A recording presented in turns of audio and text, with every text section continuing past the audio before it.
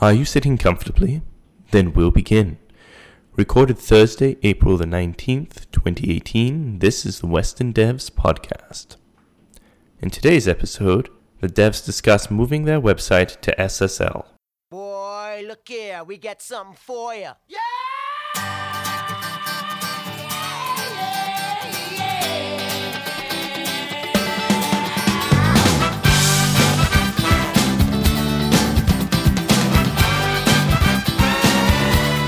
Welcome to a Western Devs Podcast. We broke a promise by not waiting a full year since our last one.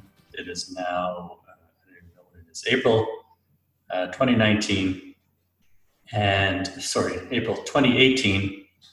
And we've talked about something interesting recently, and we thought we would impose it on the listeners. It's our recent move of westerndevs.com to SSL to make everything we talk about that much more secure. And much of that work was done by Westy. Yo. Thank you for being on the podcast with us, Westy. Thanks for dusting it off and bringing it back. Okay. First topic we want to talk about is, why do we care about SSL? Why should we bother with SSL for a blog? I mean, everything on there is public. There's no login, there's no administration. Mm-hmm. So what made you want to do this?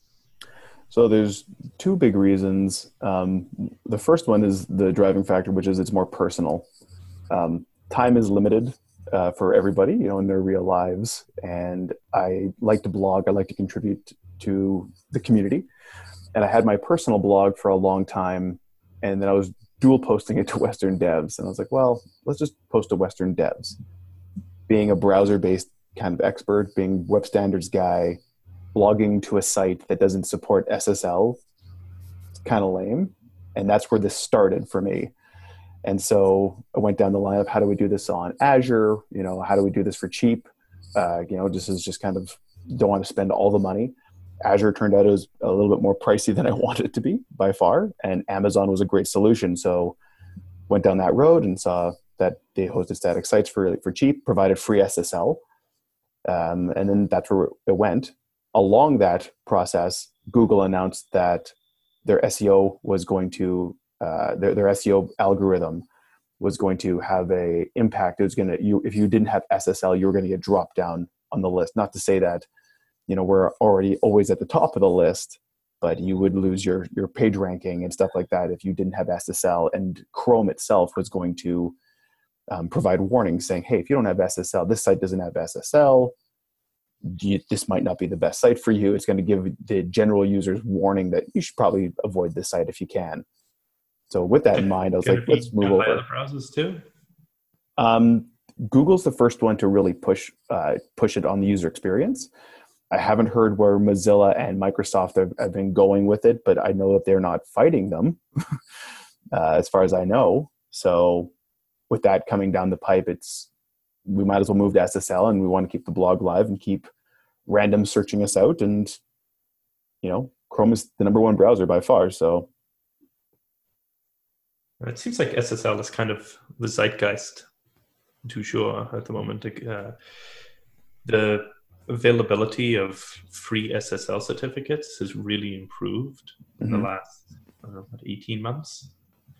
So it seems like it's a lot easier to do this now and a lot more desirable for people to do this. Well, that's my question is we'll go into the details of this, but is there a reason? Oh, by the way, I forgot to tell people who's on this. We got, besides Westy, there's Simon and Donald. Hello. And Dylan, whose main job is going to be to say you can do that on Azure at regular intervals. So would you say, Westy, that it's easy enough that you really should do this? That it's irresponsible not to do it now, even for something simple like a blog? I wouldn't call it irresponsible, but I think it's that first step of, I want to put something on the internet, whatever it is, and I want it to be taken a little bit more seriously than just some sort of generic free, I'm not going to think about it anymore site. And if you bought your domain, you can look at getting an SSL cert with it, whether it's through Amazon or like Simon had implied. There's plenty of other options out there. But I think that's kind of, if you're taking yourself a little bit seriously, or you think this might turn into something, SSL is like just a step above I registered my own custom domain. Like it's not that big of a step. It's pretty important, I think. I still don't fully understand why people put so much importance on it for, like a blog site. I can understand if it's a site where you log in, you're doing shopping, something like that. But I get it that we want to do it because we don't want to be punished in SEO. But why is Google punishing sites that really don't have any secure content for not using SSL? I still don't fully get that. I think it's historical, really, your preference for allowing this stuff to be open in the first place. Like, there's no other protocol out there that would be developed today where encryption would not be part of the protocol. Like, we're only used to HTTP being unencrypted because that's the way it used to be way back in the day, and we're all old. But like, if you were going to develop a new protocol today, you're like, hey, look at this protocol. It doesn't encrypt anything by default. I can guarantee you that that protocol would never see the light of day. So I think that it's important to have all this stuff encrypted just by default. You don't necessarily want people finding out what websites you're going to or intercepting the traffic or changing things on it. And SSL provides that layer of protection that prevents man-in-the-middle attacks for the most part. And it allows a better sense of being on the internet, that you know that when you're trying to talk to website X, it's more probable, at least with SSL, that you are actually talking to that website. It's also not a big concern for most of us in the Western world, but in some parts of the world, your conversations online aren't private. The government's always watching you, and this could be something that could really put you in physical danger. Not that Western devs offers that kind of problem, probably, unless you're a VB.NET developer. But it's something that I think in general is a concern that we in the West don't see as a primary thing, but in some parts of the world it is. And another thought I had is, if it's such, a focus of the web, everybody wants every site to be SSL. I was a little surprised at how many hoops it seemed we needed to jump through to get it up and running. Full disclosure, I did zero work on this. But just seeing your guys' conversation and back and forth and the origin stuff and getting it configured right, I would think if every site should be SSL, that every website hoster should just have a checkbox that says, make it all encrypted. So I think the thing to understand with what you saw in our conversation during the process of making it work is the vast majority of that had nothing to do with SSL. That was getting so what we did is we put our site into S3 that is fronted by CloudFront, a CDN, and we were getting the CDN to talk to our data source, the S3 bucket, properly. And that was where we were running into typos and misconfigurations and stuff. The SSL stuff on AWS is almost literally nothing more than a checkbox. I think you have to tick a checkbox and then pick it in a drop down somewhere else, and that's it. It absolutely is that. So maybe this is a good time to go into, how are we hosting this? What do we do? Mr. West? Sorry, say the question again. I want to know what it is that we did. Like, how are we hosting this website? Okay. So let's start with where we were. Okay. So, I can talk to that. It's a Hexo site. We moved to Hexo some time ago. It's on the blog. And it's a GitHub repository, and it was running on GitHub sites. Is that what they call it? I can't remember. GitHub sites or GitHub pages. GitHub pages, that thing. And it was all kind of automated by Travis. Back when we still had it running on Jekyll, we had like this automatic thing from Travis, and we just converted it over. So there wasn't a whole lot to it. So that's what Westy you started from. And it's the other thing is too is it's Hexo and Jekyll for people that might not have used those, right? It's a static site, so we check in somewhat dynamic content. Our build runs Hexo and converts that into static pages, which is what gets deployed. And that's all automatic. As soon as you check something in, it automatically gets deployed through Travis. Yeah. So yeah, we're doing continuous deployment with Travis. So one of the challenges with GitHub Pages was that if you wanted to leverage SSL, there was no good way of doing it without changing your domain to be like westerndevs.github.io or something like that. So moving to Amazon, it gave us that custom domain feature. And so that's where we started. We updated the Travis deployment to deploy to an S3 bucket. And then we configured CloudFront to point to that S3 bucket. So we have the CDN, so we should get some good caching out of it. And then we added the SSL certificate to it. The challenge with it, and that's the thing that where Dylan was talking about earlier, that the challenge we were hitting was with CloudFront pointing to the S3 bucket, because we're doing this on a shoestring. In the sense of this was the best option for the amount of money we want to spend, or at least that we want to look at spending upfront. Because I've set up SSL for a website in Azure, but Azure doesn't really have the best options for static site hosting that's very affordable, and their SSL is much more expensive.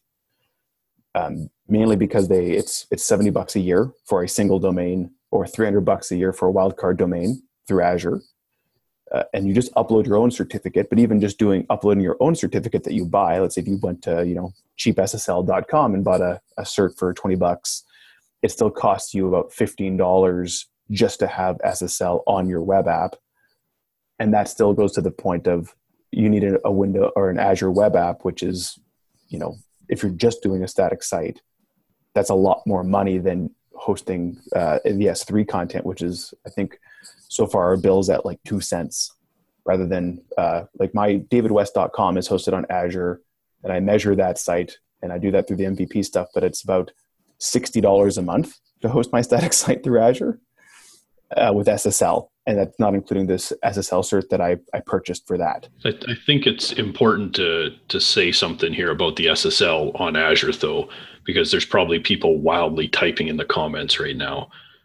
You can get free SSL certs on Azure through Let's Encrypt. The experience of getting them and getting them set up and having to renew them, I think it's every 90 days or something like that, is both awkward and cumbersome to the point that it's unbearable. The other thing I saw that solution, the Let's Encrypt feature, it's the community has provided that support through Azure Site Extensions, or there's a term for it. But I found that I was trying to figure out why Microsoft doesn't have their own solution for it. And that's the thing that kind of bugged me was, well, no, I want the Microsoft solution for SSL. And that Microsoft solution for SSL is buy a cert from us for $300. Like, well, they do have an item in their issue tracker around this. It's a pretty high voted issue. But in my mind, the integration should be, as soon as you apply a custom domain, it should automatically bind port 443, and it should get you a certificate for free. Yeah, I think AWS, when you go and request, you have to request the certificate as part of the process. It doesn't do it as automatic as you're suggesting, Simon. But when you request it, it does have a little label or write-up on the page that says something along the lines of, we think your site should be secure. We're not going to charge it for you. We just want you to build a secure site. Here you go. And just to throw out you can do that with Azure comment. We're not quite comparing apples to apples here. I think where this conversation is going is in AWS, right? We put the static stuff in storage buckets and then a CDN in front of it.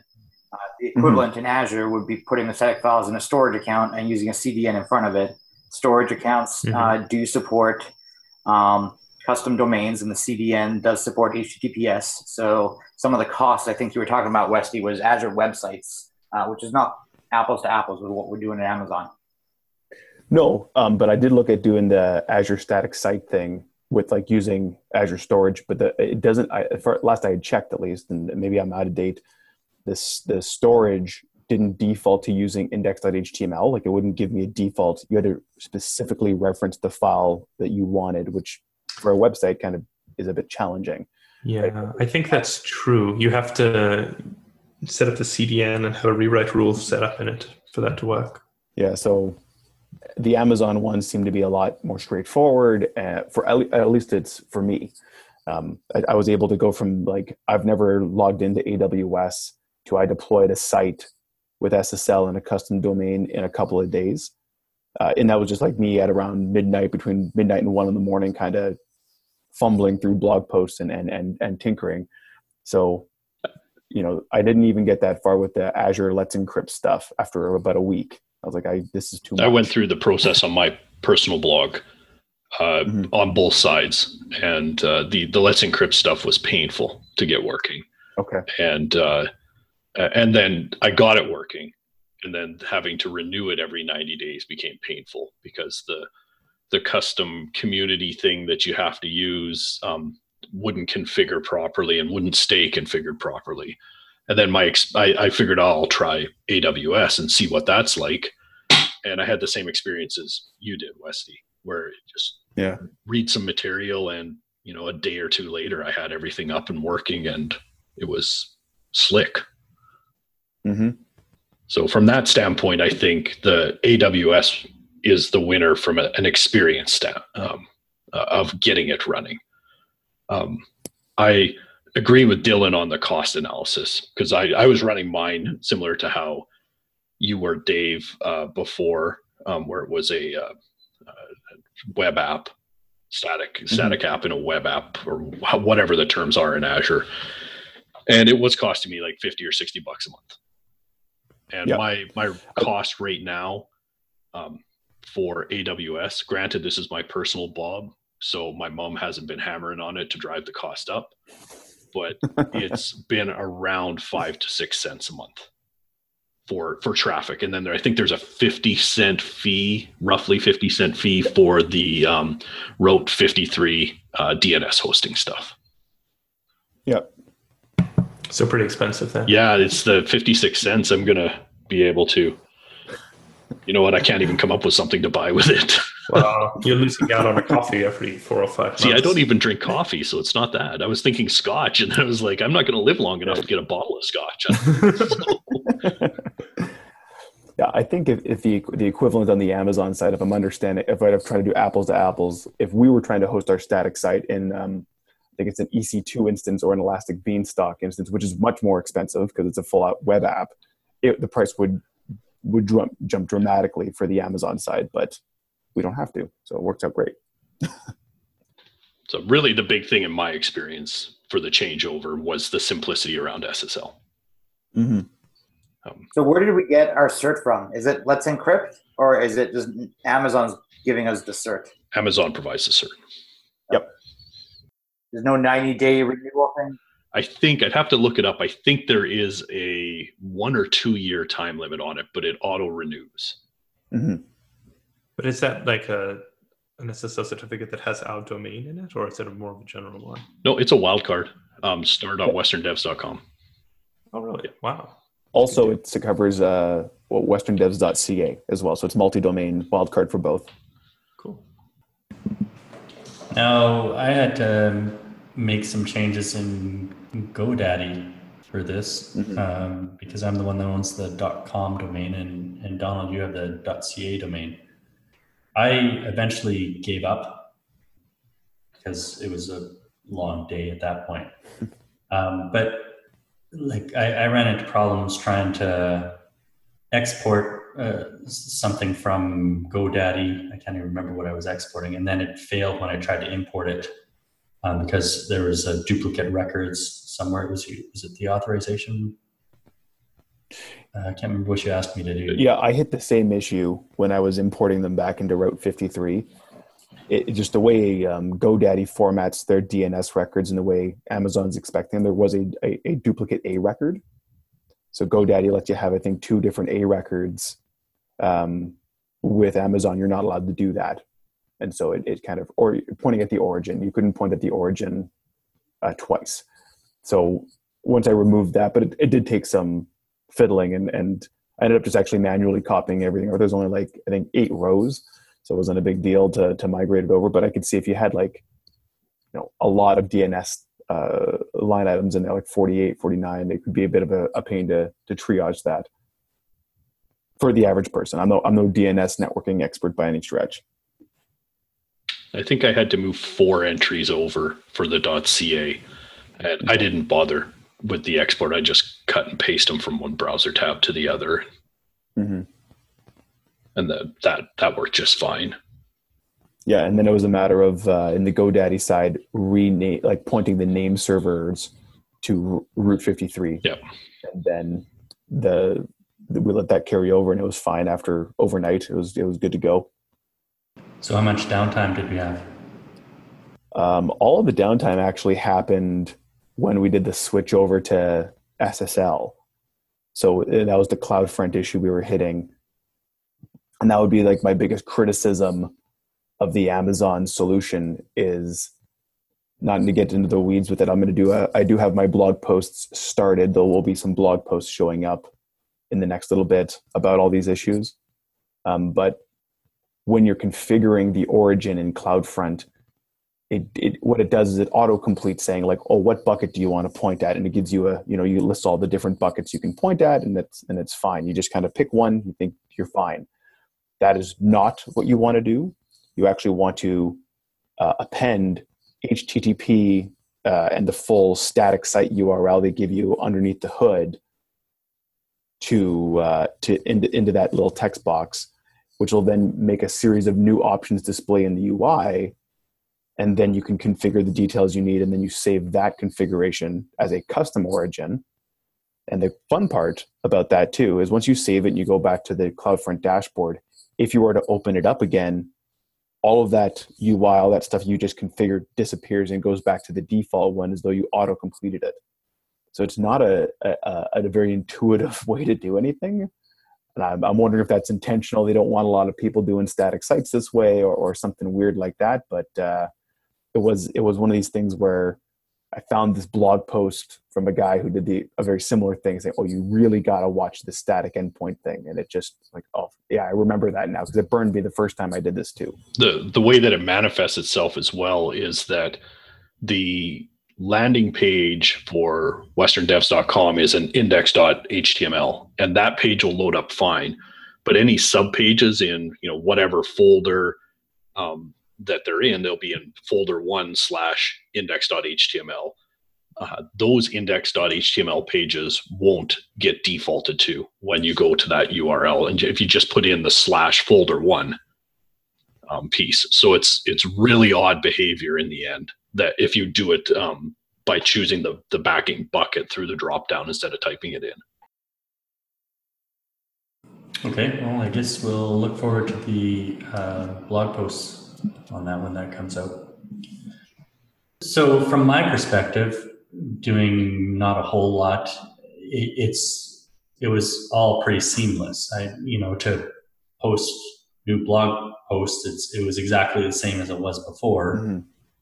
Although you did kind of clean up the branches a bit, so we're now posting to the proper branch, which had nothing to do with the SSL. So did you have to make any changes from the continuous deployment side of things?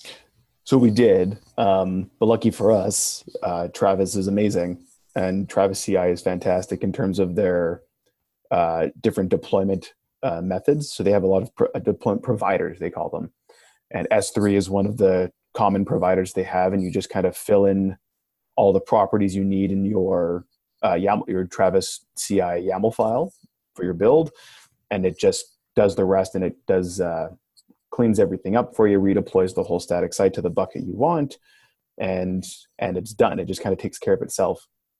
The thing that did end up coming up, and I noticed it the second night, was because we're using CloudFront and a CDN, what it doesn't do by default is invalidate the cache.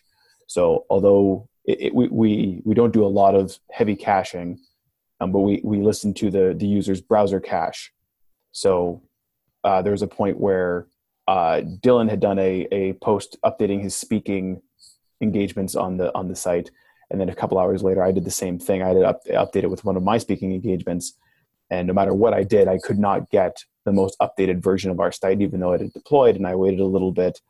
And that's just because the CDN is doing its job, right? It doesn't want to invalidate everything, and your browser is doing its job. It's not going to re-download everything by default every single time. So we ended up updating some things to run what is called a CloudFront invalidation at the end of the deployment on success. And that just invalidates the cache and forces browsers it'll force browsers to get the latest version. And so that's what we ended up doing. And again, because Travis is amazing, we just use the AWS Python command line interface. We just use that as a after deploy step, and it just creates an invalidation, and it's done. It was just more doing some science experiments with running some Python alongside everything else that we're running, because we have a Node.js build for the Hexo stuff. So just kind of making sure that all worked, but it worked pretty seamlessly. It was just it was just lovely. Like, Travis was great on that front, and the deployer was really great. So I can't speak high. I can't give it more endorsement than what we're doing here. Yeah, just in my limited use of it with just with the website, I've been pretty impressed with it. Yeah, no, and I mean, I'm familiar with VSTS, and to be clear, I did implement this in VSTS as well. Now, the only thing that I had it working really quickly, I had it deploying just fine. The biggest challenge was that invalidation step, and some of the S3 stuff. It was the built-in Amazon support in the Microsoft VSTS build system is it's good. It's just not perfect, I guess, or great. But that's not to say that that's not unexpected. It wasn't very hard to get it working in VSTS either. I ended up writing a little script that just executed after the deployment was done, and it worked fine.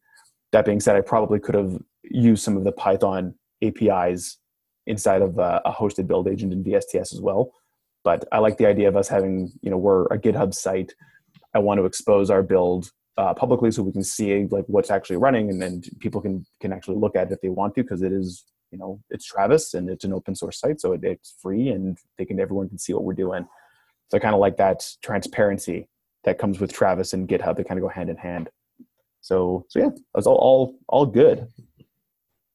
Excellent. So what's next? What are you doing? What have you done for us lately? Other than try to document this and add some content to the site. Well, that's a bit of a hit against us there, isn't it? That we're not adding content. To be clear, I'm just as guilty as the next person. Tell me he's lying, Donald. Okay. There's a couple things we're looking at now that we're using a CDN, looking at leveraging, putting up some static sites or static images up there, something like that, to kind of leverage the CDN feature. What content we put up there that's more static and cached is still up to be decided. I mean, if I'm going to talk about what's coming up next, like Prairie DevCon's coming up next pretty quickly for a lot of us. It'd be nice to put up our slide content and stuff like that through the CDN and have that available. So again, it's all on GitHub, right? So some of the issues are there, and just kind of going through it and figuring out what, and if I'm being honest, I'm looking at the site going, what is the most important thing to me? And having a conversation with the rest of you folks on GitHub. So I think those are one of the two. It's just hosting our presentation content, or possibly moving into hosting our own images and moving all that content in there. I think the images one is interesting because it's been a pain point for some of us, Dylan, to be able to figure out how to host images that, you don't just check into the branch of GitHub. I've been asking for this for years. It's such a pain having to go put my images on Flickr or something and create an account there and link to them. So, and it's entirely possible to solve that problem. I do it with my blog using the same infrastructure setup. The only change that we need to do is, probably backport our images up that we want to, yep. And then set up our repo to work with Git large file system. Yep. And all that stuff's there. So it's just kind of sorting through the logistics of that. Yep. And so that's the kind of the short-term one. long game, because I'm kind of deprecating like my own davidwest.com blog and stuff like that slowly but surely. I wanted to, again, it's a conversation piece, but to see about migrating legacy content over to Western devs, because if I can just redirect all the people that are going to blog.davidwest.com to Western devs, like the majority, like half of my content is already on wd.com anyway. So want to talk about, see about doing that, and if that even makes sense for the group. It's a whole bunch of backported content, but it's one of the things I'm considering, but I haven't shared that with the whole group yet. So it's a good thing I brought it up in a very public forum like this.